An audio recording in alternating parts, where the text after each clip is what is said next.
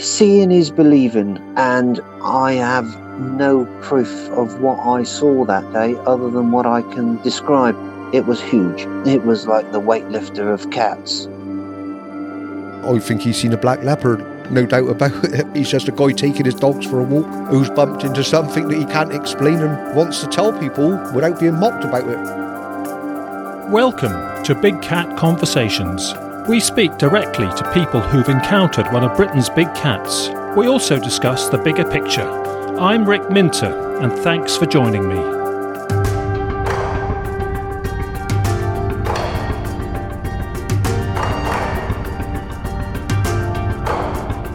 Hello and welcome to episode 33 of Big Cat Conversations. Our first guest is Paul from Essex, and before our interview we are going to begin with a clip from a live recording made by Paul on site when this event happened just recently on 16th of August 2020 in South Essex, where Paul lives. So here is Paul speaking into his mobile phone just after he had taken several photographs as the animal was moving away a bit in the gloom at dusk. Okay, the time is 20:55, Sunday the 16th of August 2020. I've just taken a series of photographs of what I believe to be a large black cat. I took a bunch of photos and I've basically turned the car around to shine the light into the field. I can just about see the top of this cat still, but it's just not good enough for video. I think I've got some half decent pictures on camera. I'm very reluctant to walk into the field. I'm a licensed radio amateur. I came up to the top of the hill to try and work some other stations, and then this thing just walked across the field right in front of me, bold as brass. You can probably hear it in my voice. I just wish the camera was better. Maybe with a bit of jiggery pokery we might be able to pull something out of the video. I can see it, it's ducked down in the field. So basically what happened was, from where I'm standing, I am facing west or thereabouts.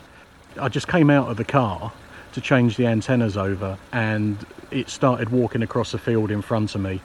It is, I'd say, bigger than a spaniel. It's just slightly shorter than a Labrador, but it's long and it's got like a really, I don't know how to describe it, like a tubular tail. I know this sounds hokey because I'm actually interested in big cats and listen to some of the podcasts. So I'm filming this as evidence, a witness testimony that this is happening. I can't believe this, my stomach is going over. And I can still see the top of it. It's like a hump in the field. The field has been sort of freshly harvested, so it's actually quite low. I think the stalks are probably about 5 inches tall. I would dearly love to go over there. Okay, it's now moving towards the hedgerow. Okay, well, there's not much else I can do with video. Now I can see some movement again. Okay, I'm going to put this back onto stills and see if I can get some more pictures. I can't believe this. I really can't believe it. Absolutely shocking. Okay, I don't know what the time is now, but I'm going to sign off the video because I just can't see anything. For the benefit, actually, of this, if you see that white light, so there are 2 white lights currently. The white light to the right hand side, below that is the hedgerow, and then directly at the bottom of the hedgerow, and as my eyes see it, probably 3 or 4 inches to the right, that's where it is, ducked down in the field. Right, okay, I'm going to stop videoing now and see if I can get some more photos. So Paul, thanks for coming on and welcome to the show. Hi Rick, thanks for having me. Well done for recording that we've just heard. This, Paul, for you must have been an extra surprise because you've recently developed an interest in it. You've recently started listening to the podcast, so good on you. Thanks for that. And can we start by just reviewing the animal you were watching? What struck you about it? One of the main things that stood out to me was the fur. The fur was incredibly dark. It looked pitch black and it almost looked wet with a sheen to it. It was shiny. It was a beautiful coat. The tail, as described in many sightings, was like a pipe. It was curved, but it never came above the height of the back of the animal. It stayed quite low most of the time. There was a slight curve at the end, but most of the time the tail stayed relatively low to the ground, I would say. As far as the sort of the lines of the cat, the head stayed below the back as well, but not markedly so. It just didn't raise above it. So you could almost draw a direct straight line from between the ears directly along the back of the animal. And the only thing that broke that was an undulating area above the front legs, the shoulder there. So that was undulating as it was walking forwards and was really quite noticeable. As somebody who's owned cats probably for most of my life, actually, it's not something that sticks out with house cats as much as it did with this. It really was noticeable. And the scale compared to a dog, the usual question that we ask? In the half light, I was guessing at possibly about the same height as a fully grown Labrador. Certainly longer, really quite a long, sleek and slender animal. But height-wise, no higher than a Labrador. Yes, okay. And the length of the tail? Seemed strangely long, proportionately much longer than a house cat. And how far into the observation, into the sighting itself, did you realise or think, I'm watching something like a black panther and not a deer or a dog or something else? Almost straight away. I was outside of my car and my gaze went into the field where this animal was. Because it stood out against where the crop had been cut, so it had recently been harvested, it was a perfect silhouette really against the backdrop of the field. The light was in that direction. I was facing west. So came into my eye line straight away. Immediately, it just looked different to anything that I've seen before in real life. You could tell it wasn't a dog. It moved like a cat. It had real poise. It moved like a ballerina, but incredibly powerful. It was muscular. As it was walking, it was almost cocky. It was very nonchalant. It really didn't seem to care about being seen. So it was walking with a purpose, really. Do you think it was walking from A to B or on the lookout for rabbits or even thinking about deer opportunities? Or was it difficult to tell? So thinking back on it now, when I first saw it, it just appeared to be walking to a place. Certainly just after halfway through the sighting, and I should say I had it in my vision for approximately 15 minutes, so it was a good long sighting. At one stage, it sort of ducked down and appeared to be stalking, but that didn't continue for very long, so whatever it had seen either moved off, but I couldn't see what it was looking at. That was one of the noticeable changes in movement. To start with, it appeared like it was just moving from A to B. I did something rather silly about halfway through the sighting, and I just shouted "Oi" at it, as you do. How disrespectful, Paul. Yeah, well, indeed, I was quite rude. But it got its own back. It turned to face me, and I noticed how slender it was across the body as it faced me. It was in silhouette, so I couldn't really see the face that well, but it sat down on its hind legs and just stared at me, really. I felt rather silly for shouting "Oi" at it and decided not to do it again. You felt far enough away to take that risk, did you? Yes, I mean, thankfully, I went back the next day and actually measured how far it was. So I'm happy that I would have been able to make the 10 feet back to my car. I was only happy, bearing in mind that I could see it, certainly at the end of the sighting, when the light was really failing, and I realised that the animal had a much bigger advantage over me than I had over it. Fine, and so that leads us on to your emotion during the experience. And yeah, at the time, how are you feeling emotionally?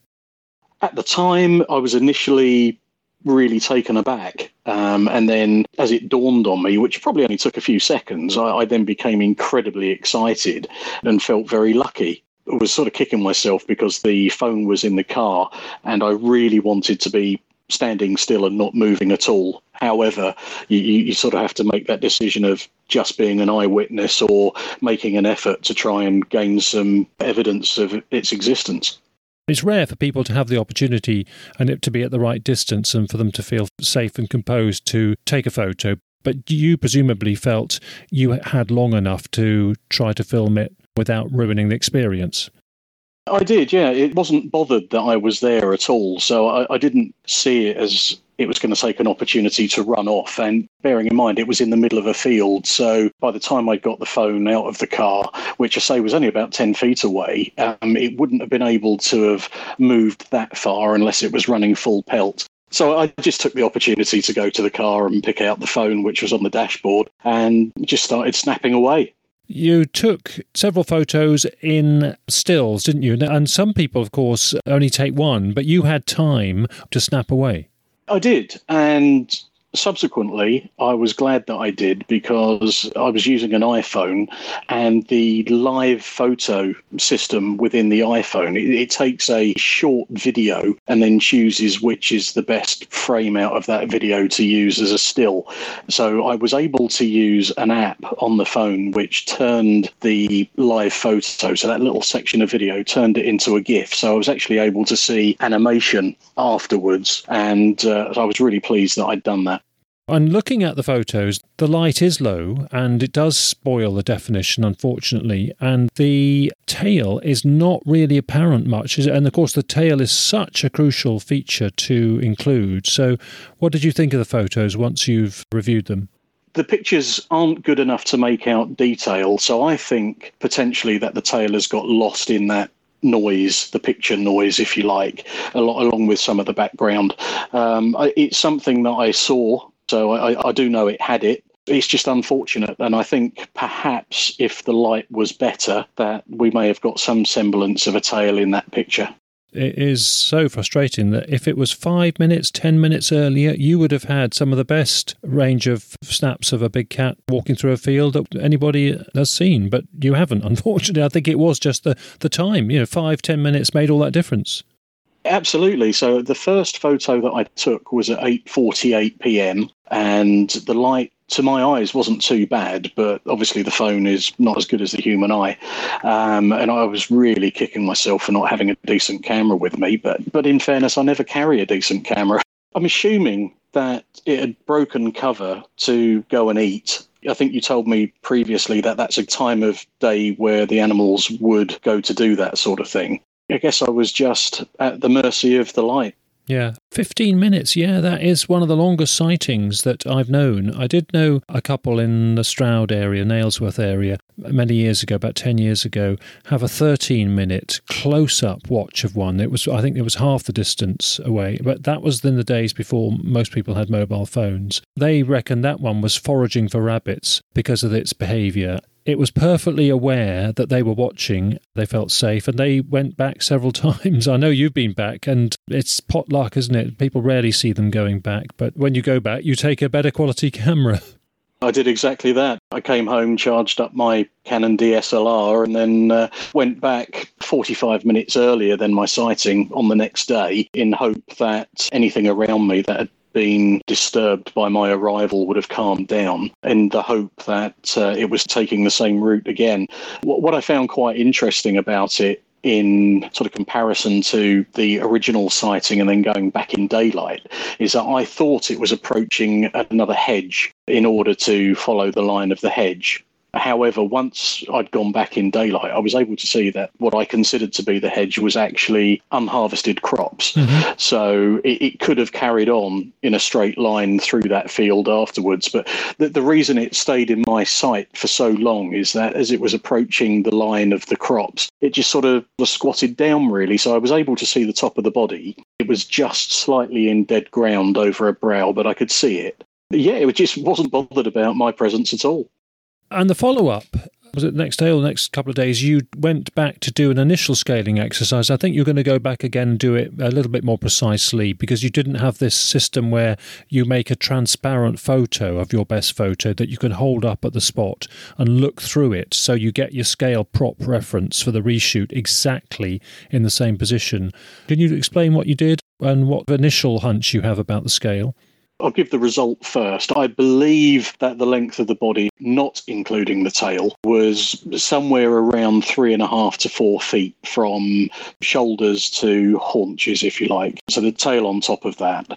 So to explain how I did the scaling, I took my daughter with me and gave her the phone that I took the pictures on, and basically got her to talk me through the field whilst looking at the pictures. We decided on one particular still that we were going to use, and she talked me into that position. And I'd taken with me a black plastic barrel that I usually take kayaking. I put that on its side to sort of represent the main body of the animal. Looking at the two pictures, I don't think it's very far off, but you're absolutely right about the acetate. And I was unable to get an acetate made up, unfortunately. It's certainly still on the list of things to do. I'm reasonably happy with the scaling that we've done so far, and I appreciate that angles and lighting make all the difference. In fairness, I think the length of it probably came up slightly shorter than I thought it was, but it's interesting to see what difference the lack of light makes to your perception. Yes, but it's still in the zone of what it's pretty much in the order of magnitude that you were considering, isn't it? Yeah, it's not far off at all. And I'm glad I've done it, because even if it had managed to disprove the sighting, I would have been happy in the knowledge that I hadn't seen something that was a big cat. Albeit, I'm very pleased that I've come away with it thinking that I have. Yes, sure. Looking at pictures of black leopards, which I had since, I mean, when I first saw it, I was thinking jaguar or panther, and unfortunately, I didn't really know what they looked like. So, and certainly the sizes weren't the same. But looking at a black leopard, and certainly looking at various pictures on Google and videos of them in the wild as well, I'd say it was pretty spot on. So whilst it might be on the smaller side, it certainly felt right. Yes, and they can vary. A female one would be just a little bit bigger than a Labrador, and a male would be considerably more like a long-stretched German Shepherd, or even a bit bigger. So they can vary depending on their diet and age and gender. You didn't get any impression of the gender at all, did you? Certainly looking at the way it moved, it was incredibly graceful, which I'm assuming is common to both sexes. It was just beautiful. It really was beautiful to watch. And you spoke to a local stable worker or stable owner, didn't you, about it the next day? I was trying to trace the owner of the field, and opposite the field is a livery stables, and so I popped in and spoke to the lady there. I said, can you potentially tell me who owns the field? I'd like to go and speak to them. And she says, well, I do know who owns the field. What's it about? Quite defensive, really. So I just told her outright. I said, well, I was up here last night, and I believe I had a sighting of a very large cat that sort of concerned me, and she didn't bat an eyelid. She did not seem surprised in the least, which I thought was incredibly weird. I gave her my telephone number and my name, explained what it was all about, and she actually spoke to the landowner while I was with her, and the landowner promised through her to contact me to discuss it. So after sending her my details, I never heard a thing. Yeah, I don't know how to take that. And it's a week and a half later, and it perhaps isn't a priority for him, and it's so difficult to know, isn't it, what the attitude is. But and of course, it's more difficult speaking to people cold about these things. It is. I mean, I was expecting more surprise. I was actually expecting to be laughed at or to be told that I was being silly. However, the lady I spoke to, who was, I'm assuming, an owner of a horse there, she just did not seem shocked at all. So I do wonder whether it's something that's been discussed in the past. Yeah, and they keep it under wraps a bit. You now have learnt firsthand how awkward it is for a witness to say anything to anybody. Damned if you do, damned if you don't. You can understand why most people perhaps don't say anything. We assume most people don't tell many people. I'm very much of the opinion that I'd like to see the animal nice and safe and carry on with its life. I feel quite protective over it. Had I not had some form of corroboration through sort of the photographs and the short video clips, then I probably wouldn't have said anything to anybody, well, maybe very close friends. I was listening to another one of your podcasts earlier on where two witnesses were travelling in opposite directions on the same road. They were able to discuss it in passing. I think that corroboration probably made them feel safe enough to say something without being labelled in some way. So without the photographs and the short video clips, I don't think I would have said anything to anybody. I think people are relieved if they can somehow get some kind of confirmation through another person or through some reinforcing factor. Quickly on the photos, I mean, it's so difficult to know what to do, if anything, with photos that are potentially slightly helpful. I would say, I'm sorry to be a bit iffy about them. I would say they're not going to be that influential, although the fact that you've got several, you can see the movement, you can prove the scale, and I think most reasonable people hopefully would say, well, yeah, it can't be much else. A shame you haven't got the tail, but it has got the form. One of the animated pictures that I sent, it shows it lurching forward, and you can tell from the movement there that it's very cat-like. So based on that alone, I rule out any kind of canine involvement. I'm happy for the photos to be used to learn. I don't think you can pinpoint the location from the images. And it's so often the case that witnesses, they're hedgy and cagey in what they say because they don't want to compromise the animal. When you've had quite a sort of significant sighting, I would say a 15-minute one is a significant encounter, it's going to stay with you, isn't it? This is going to be a key event in your life. Is that, do you think, going to be a blessing for you or a curse? Which way do you think it's going to go for you? If I had to go between blessing and curse, I'm definitely seeing it as a blessing. There's no negative side for me. I feel incredibly privileged to have seen it. I feel this really overwhelming sense of protection and, I don't know, almost a kind of a secret thrill of having seen it. There's very few people that I've told. I've told my daughter, I've told one or two colleagues. I've only told people who were going to be okay about it. And I'm quite content with that. I would love for somebody else to have an independent sighting. And again, on the basis that the animal doesn't come to any harm. You live quite close to this location as well, but you had not heard of any reports in the press or through the grapevine or through the neighbourhood. So it was a complete surprise to you. It was a total surprise, something of a coincidence, because I've listened to 3 episodes of your podcast after hearing you on a different radio show. I subscribe to your podcast. I do a lot of commuting, so it's great to have something fresh to listen to. This was perhaps 2 miles away from where I live, so it's no distance at all. It's something that I can revisit very easily. I don't really hold much hope of seeing it again. In the few days afterwards, I did do some Googling and found out that within sort of 20 to 25 miles, there have been, over the years, quite a few sightings. So I do wonder whether it's the same animal or part of the same family. I find that in some way quite comforting that it's on the move and hopefully won't come to any harm. Yeah, sure. You never know whether it's the same one or different ones that are related or not. Certainly, I would say 20 miles west of you, I've got some cameras up at a key business. Police went there and they prompted the person to get in touch with somebody like myself to put cameras up and help monitor the situation. That was a big black one that's seen, but to compound things, they've heard recently twice in late evening the mountain lions, the high-pitched screechy scream of the brown puma type cat. So, but that does happen. Both types of cats get seen. We heard that recent episode revisiting the Exmoor Beast when black ones were seen and brown ones were heard.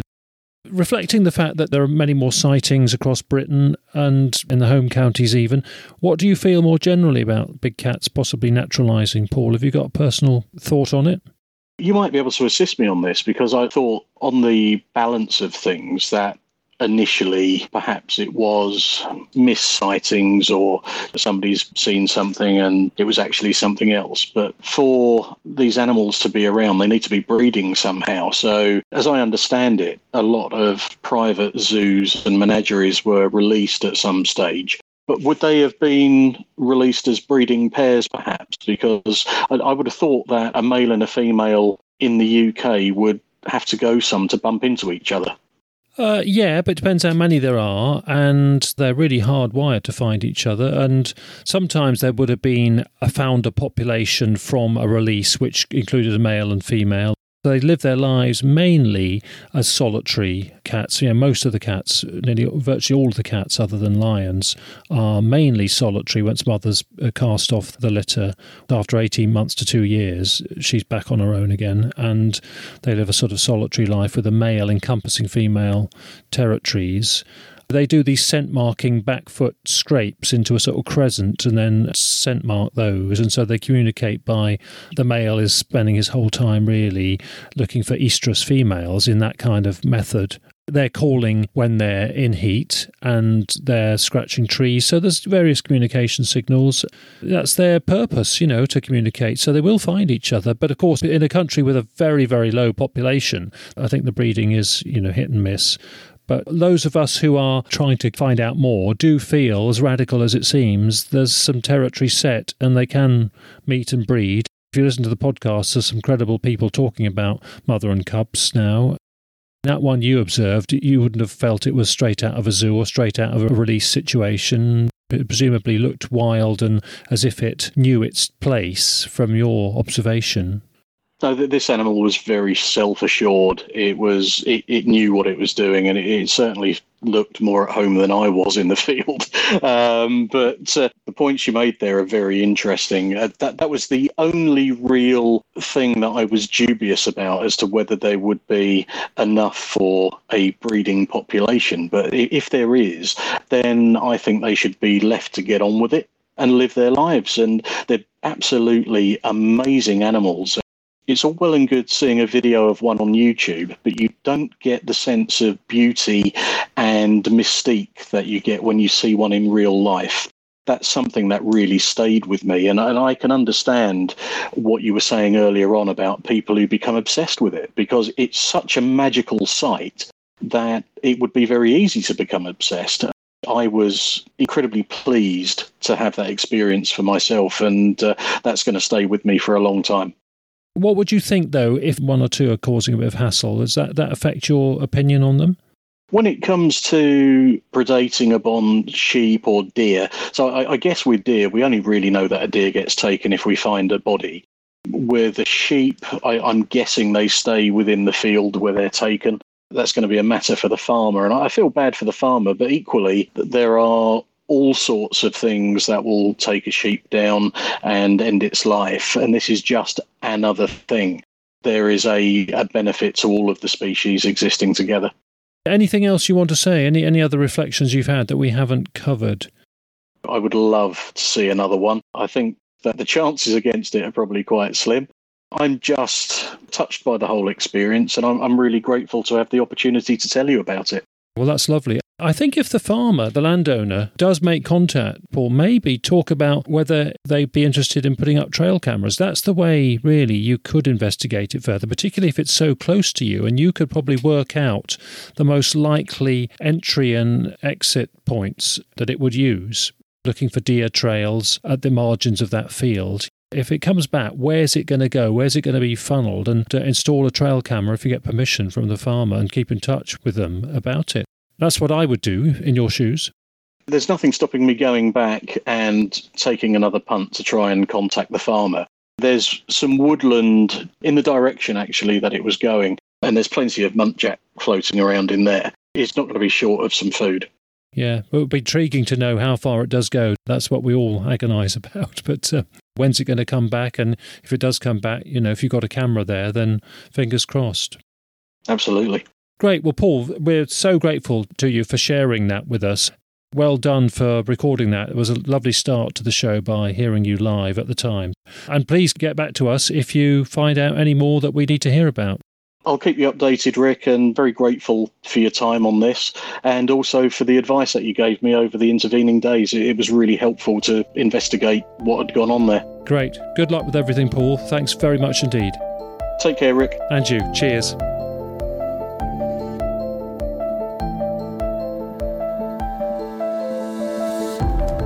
Before our word of the week, a quick pointer to the website, because although I was a bit brutal about Paul's photos that we've just discussed, they're of course worth a look at, and you can judge for yourself. They are under episode 33 on the references and links page of Big Cat Conversations website, and there's a daytime photo of the barrel that Paul mentioned, and that helps to indicate the scale. A big thanks to Paul for permission to show those, and I ought to mention that Paul's daytime job means he is a trained and an experienced observer, and you may have picked that up from his style and his whole approach, especially in his live recording that we heard at the start. Now onto our word of the week, and that is chuffing. Chuffing is a snorty greeting sound that some large cats can make, and it is non-threatening in its nature. It seems to be more observed in tigers, and there are plenty of examples of tigers doing that on the web if you do a Google search for chuffing. It is also called prusten, and that is from the German verb to snort or to sneeze. So it's a non-threatening, mainly nasal sound, and one of the cats at Exmoor Zoo exhibits it well, and so we'll hear a little bit more about it coming up in the second half. So in this next half, we meet Danny Reynolds at Exmoor Zoo, talking about the Exmoor beast and the black leopards and the pumas at the zoo. During the visit, we wanted to record Nico, the male puma, chuffing, and play it on this episode, but he didn't oblige, unfortunately, and that was probably because we just rattled him a bit by filming him reacting to a life-size replica puma that we took along. You can see him eyeing up the model puma on a clip on Britain's Big Cat Mystery, the documentary Matt Everett is producing, coming out very soon now. We wanted to gauge Nico's reaction to a decoy model like that, so he was still calming down, so we could hardly expect him to be his normal self, chuffing away when he walks past visitors. Meantime, on the website references for this episode, we've got a short clip of a captive black jaguar chuffing away, nice and close to the microphone. So that illustrates it nicely. Amongst all the reports I've known of big cats in Britain, I've twice known of witnesses describe the chuffing noise pretty much perfectly, even though they didn't know anything about chuffing and prusten. One of those incidents was a milkman, and he was on his early morning rounds, and he came upon a large black panther in a garden in the morning gloom. He was freaked out, of course, but he said the cat made that noise. The cat then turned and calmly walked away, exiting the garden through a hole in the hedge onto an adjacent track. Shortly afterwards, he found out the next-door neighbour, an old lady, was leaving out prime chunks of chicken for the local foxes, so that might have had something to do with it. Now on to our second half, and this is part of the visit I made to Exmoor Zoo in August 2020. So here we are with owner Danny Reynolds by the black leopards and the pumas.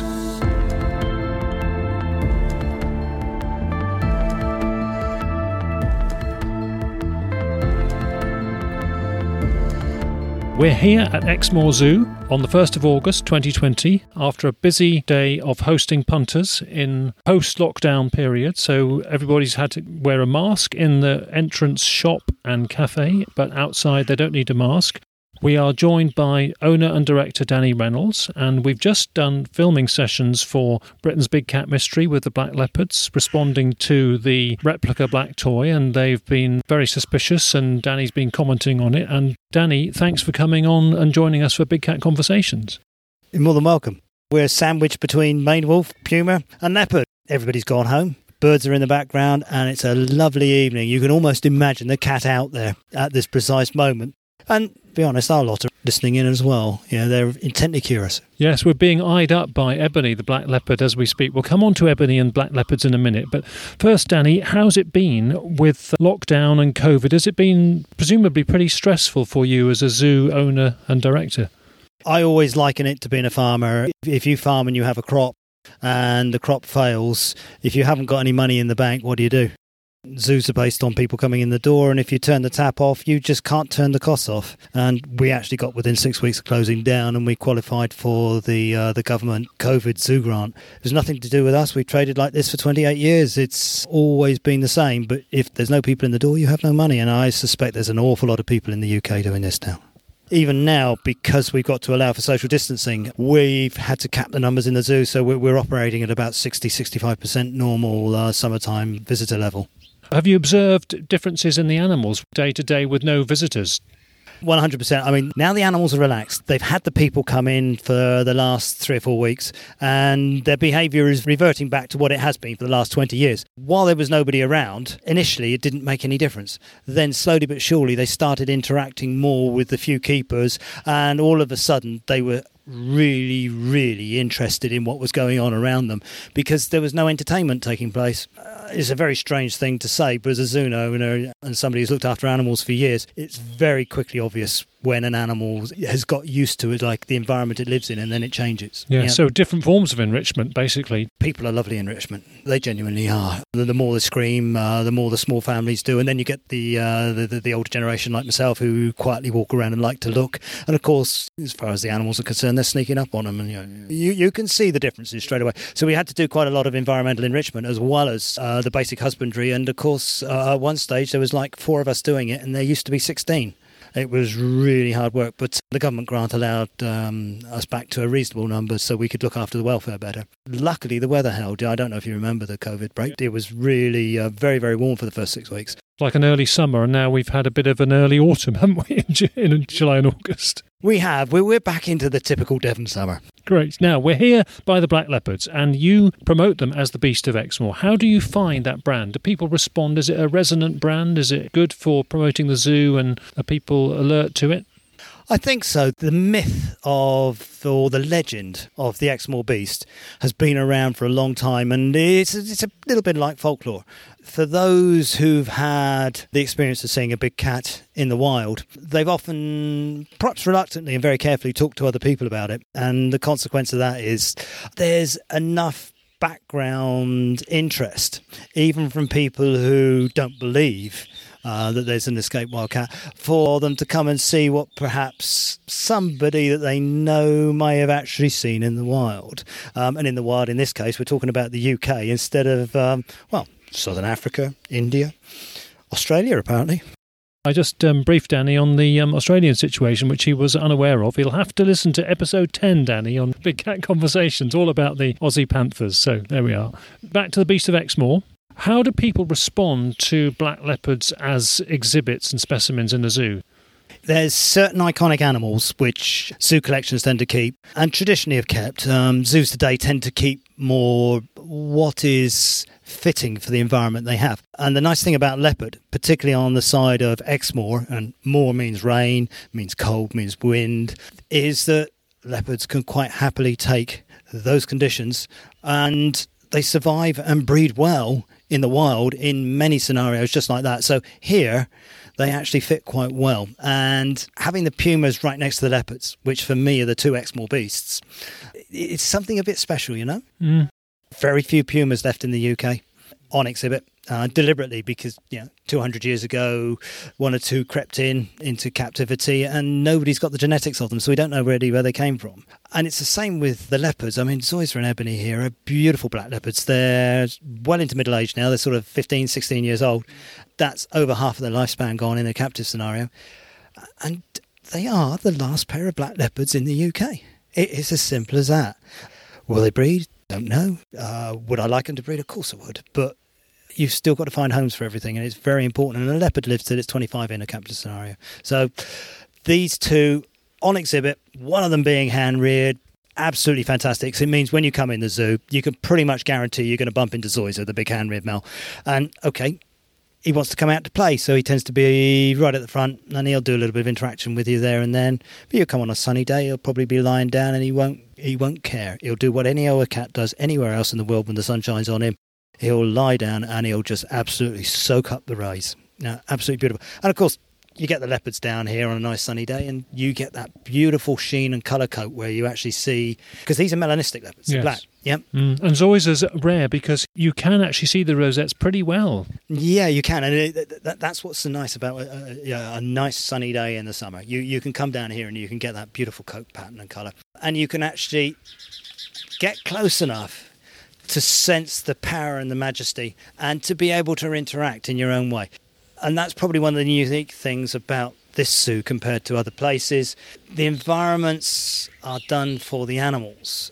They tend to relax very, very well. Yeah. So we're standing next to a lovely little sort of meadow area, and we're hearing the birds flutter around. So it has got that sense of wildness enclosure, big bamboo, shaggy bamboo hedge by us. So it does feel a bit like an Asian situation, Asian environment where Asian black leopards are around us. Yeah, I've been in Corbett National Park and I've seen the dense rainforest and the jungle, and I know there's black leopards in there. Have I seen them? No, of course I haven't. No chance. Not in dense rainforest.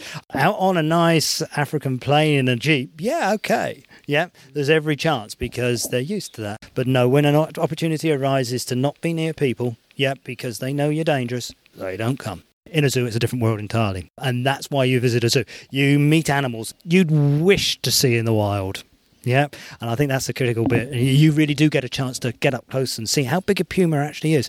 Because it's not one of the big cats, a puma. No. Well, I was going to say that was you cued the next question, because on the podcast, I often say how similar leopards and pumas and black leopards and pumas are. Now, I think you're going to say that maybe I oversimplify that, but I would make the case that they are. If you sprayed Fleur or Nico, the tan colour pumas behind me here, and put them in with Zoysia and Ebony, they'd pass as black leopards, wouldn't they? Yeah, so okay. I'm not going to knock that in a general statement. The trouble is you're talking to a zoo director who's worked with both of them, and I can see the difference immediately.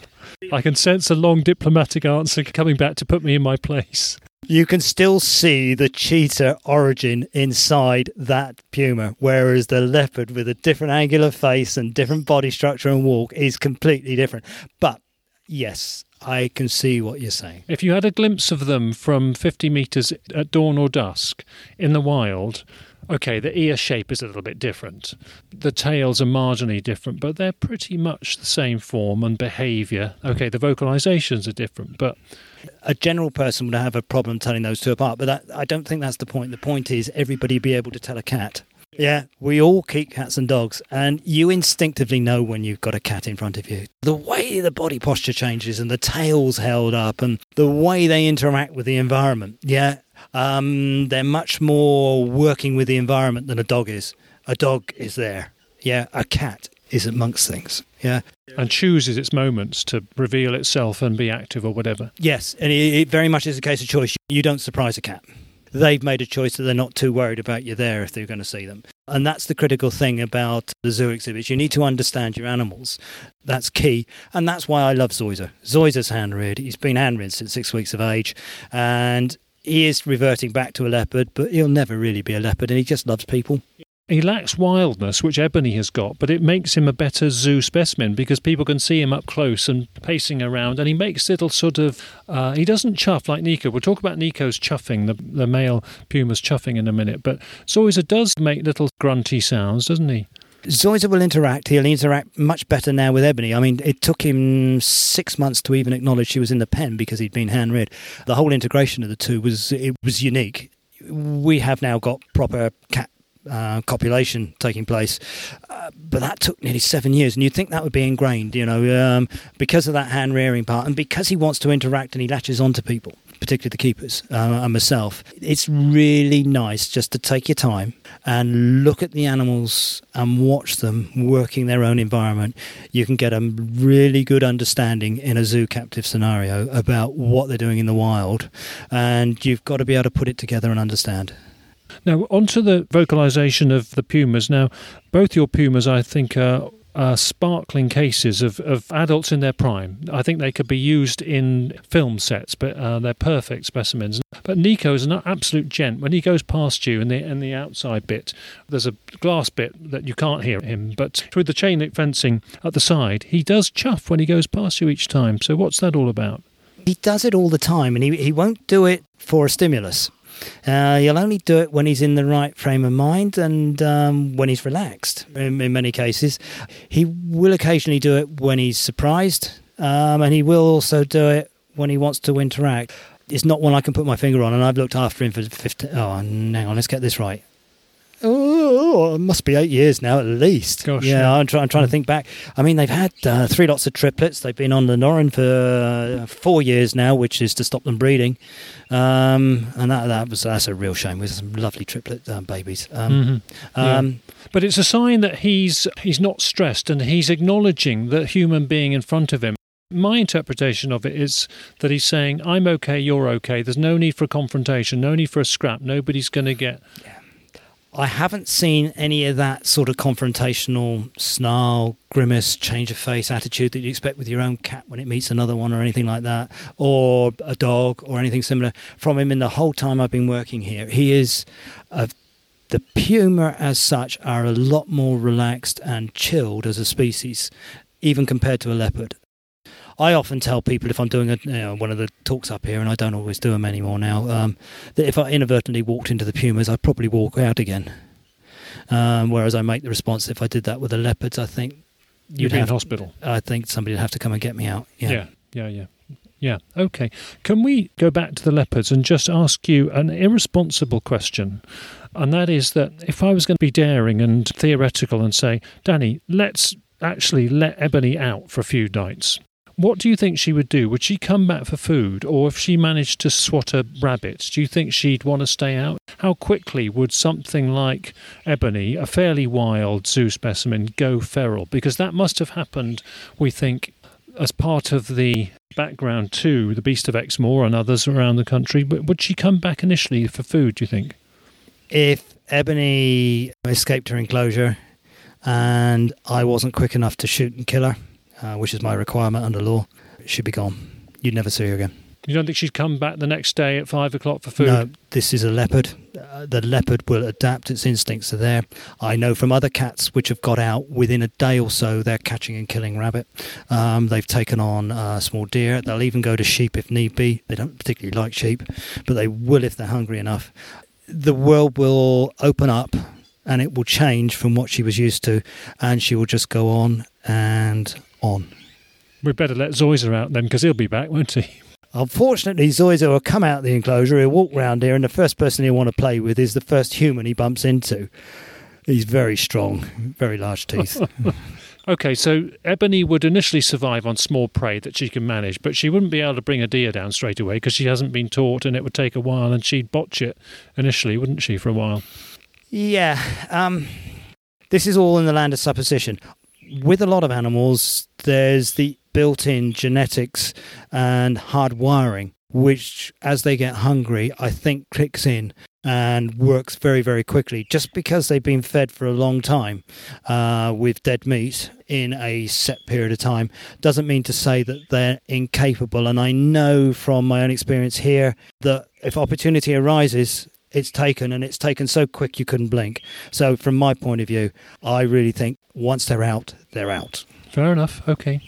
Now, in some sanctuaries and wildlife parks and zoos, they believe that when the female leopard or female any cat has been in heat, this is in Britain I'm talking about, wild ones have been attracted and have come and responded to that, and they've actually seen or heard a male calling or visibly in the background in fields next to the zoo. Do you think that's ever happened here?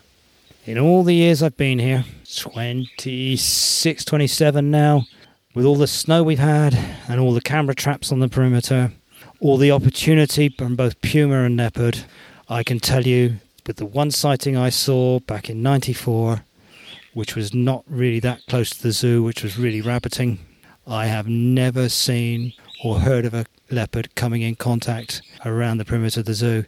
Yet less than 3 or 4 miles away, people are telling me they've seen them pulling massive carp out of the local ponds.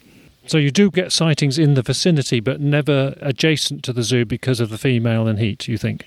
I don't think I've ever heard or have any knowledge of a leopard coming near or close to this zoo since that period and that one opportunity when I actually saw them in the wild here. Yeah, can you tell us about that? You think it was a rabbit warren that was attracting it, do you?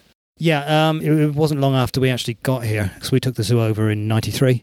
And when we did, there was a massive rabbit warren. You'd see up to 1,000 rabbits out there. Unfortunately, the Chinese visual hemorrhaging disease came in and wiped the colony out about 2 years later. But the puma that we saw, we are sure, was actually hunting and was here in the vicinity because of the food source. It was at least 20 separate local people who bumped into it into a 2-week period, and then it was gone. And never been seen back since. And many of those people didn't know of each other's sightings, presumably. So no, that's the good thing about being a zoo and a focal point. You get to learn from various people, bits and pieces, and you can amass things over time. Independently, the different witnesses and the statements and the people you meet verify one another. You get to paint a very nice picture, and it's amazingly interesting, and it's the one talk I really enjoy doing. But I have to let my keepers do it, because without being horrible, that's why they look after the cats, and it's their one opportunity to talk about their own animals that they're looking after. Well, finally, big cats out in the wild more generally and more distributed across Britain, it seems. What's your general view on that? Is it good thing, bad thing? Do we know? Are there issues that we've got to be alert to? What are your sort of views on the issues? I think it's romantic. I know that's the wrong answer, but I really, really love the idea that hidden out there in the forests and in the hedgerows where you and me go for a walk, sliding around, making a living without being known, are at least a group of puma, probably some leopard as well. And it's going to take a long time before positive proof and the numbers are such that we start to take an interest, because they're not going to want to come into contact with you or me. They're not going to do us any harm. Yes, they will frighten the living daylights out of you if you're one of those poor unfortunate people that just bumps into them when they've made a decision that they don't care the fact that they actually see you. Yeah.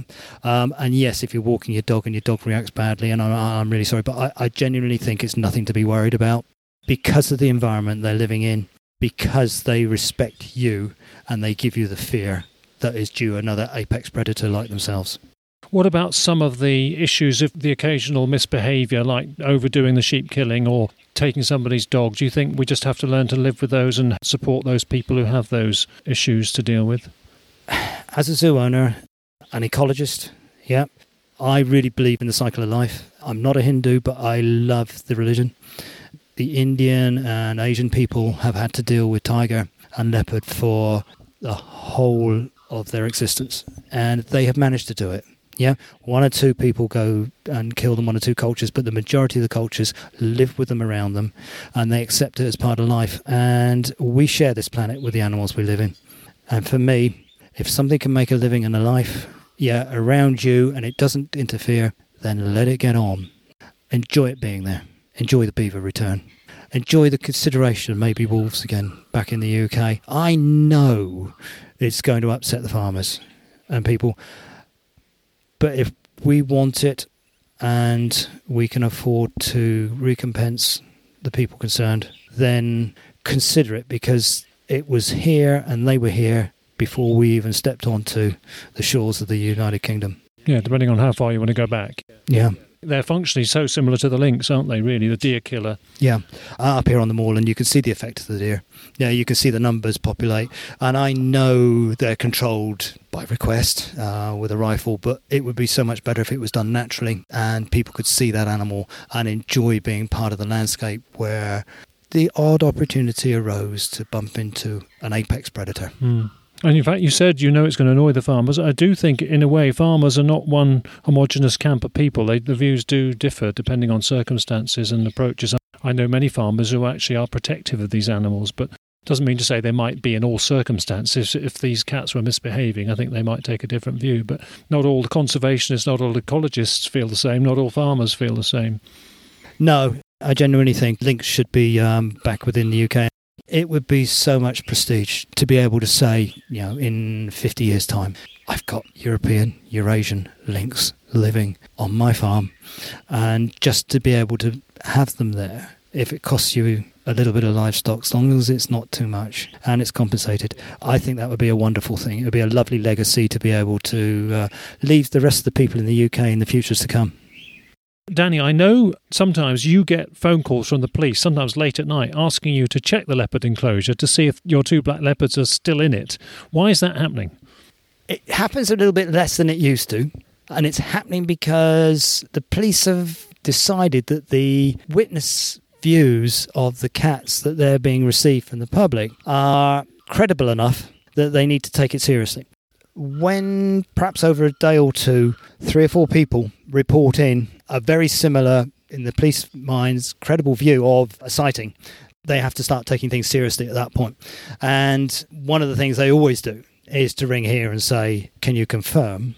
And they'll give me a police reference number and everything that you have your cats in. And often it's during the daytime and I know they're in there. But I still have to go and look because, you know, without being rude. But when they ring at night, yeah, in the pitch black, and they ask you then, you then get worried.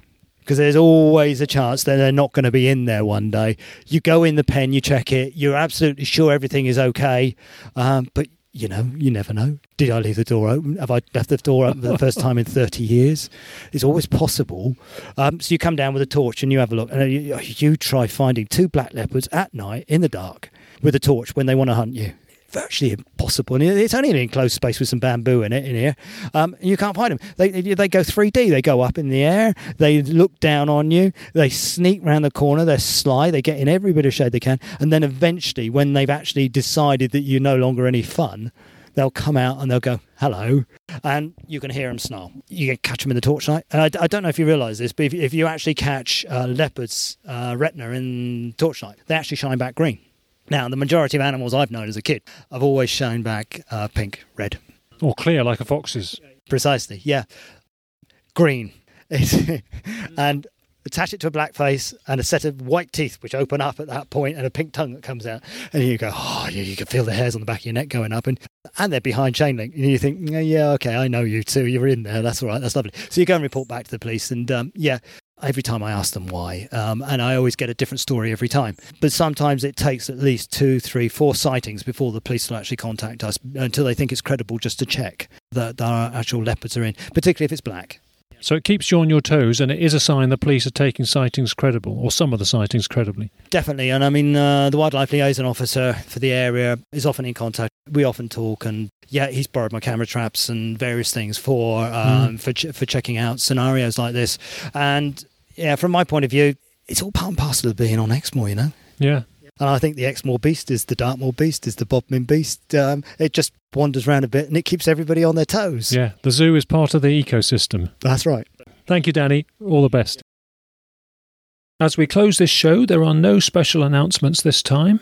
So just a note on the next episode, which is The Misfits.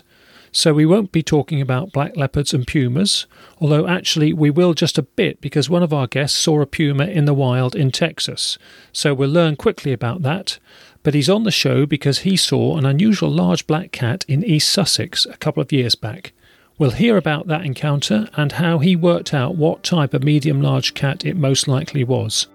Our other guest for The Misfits was driving in Hampshire in the summer, and she was seconds away from hitting a very large, unusual cat when she did an emergency stop to avoid it. So she got a dramatic close-up view as it walked away unscathed. So 2 oddball cats to hear about and consider next episode. That all brings us to a close, and a big thanks again to our guests Paul and Danny. Thanks for listening, everyone. Please take care of yourselves, and looking forward to being back with you next time. Bye for now.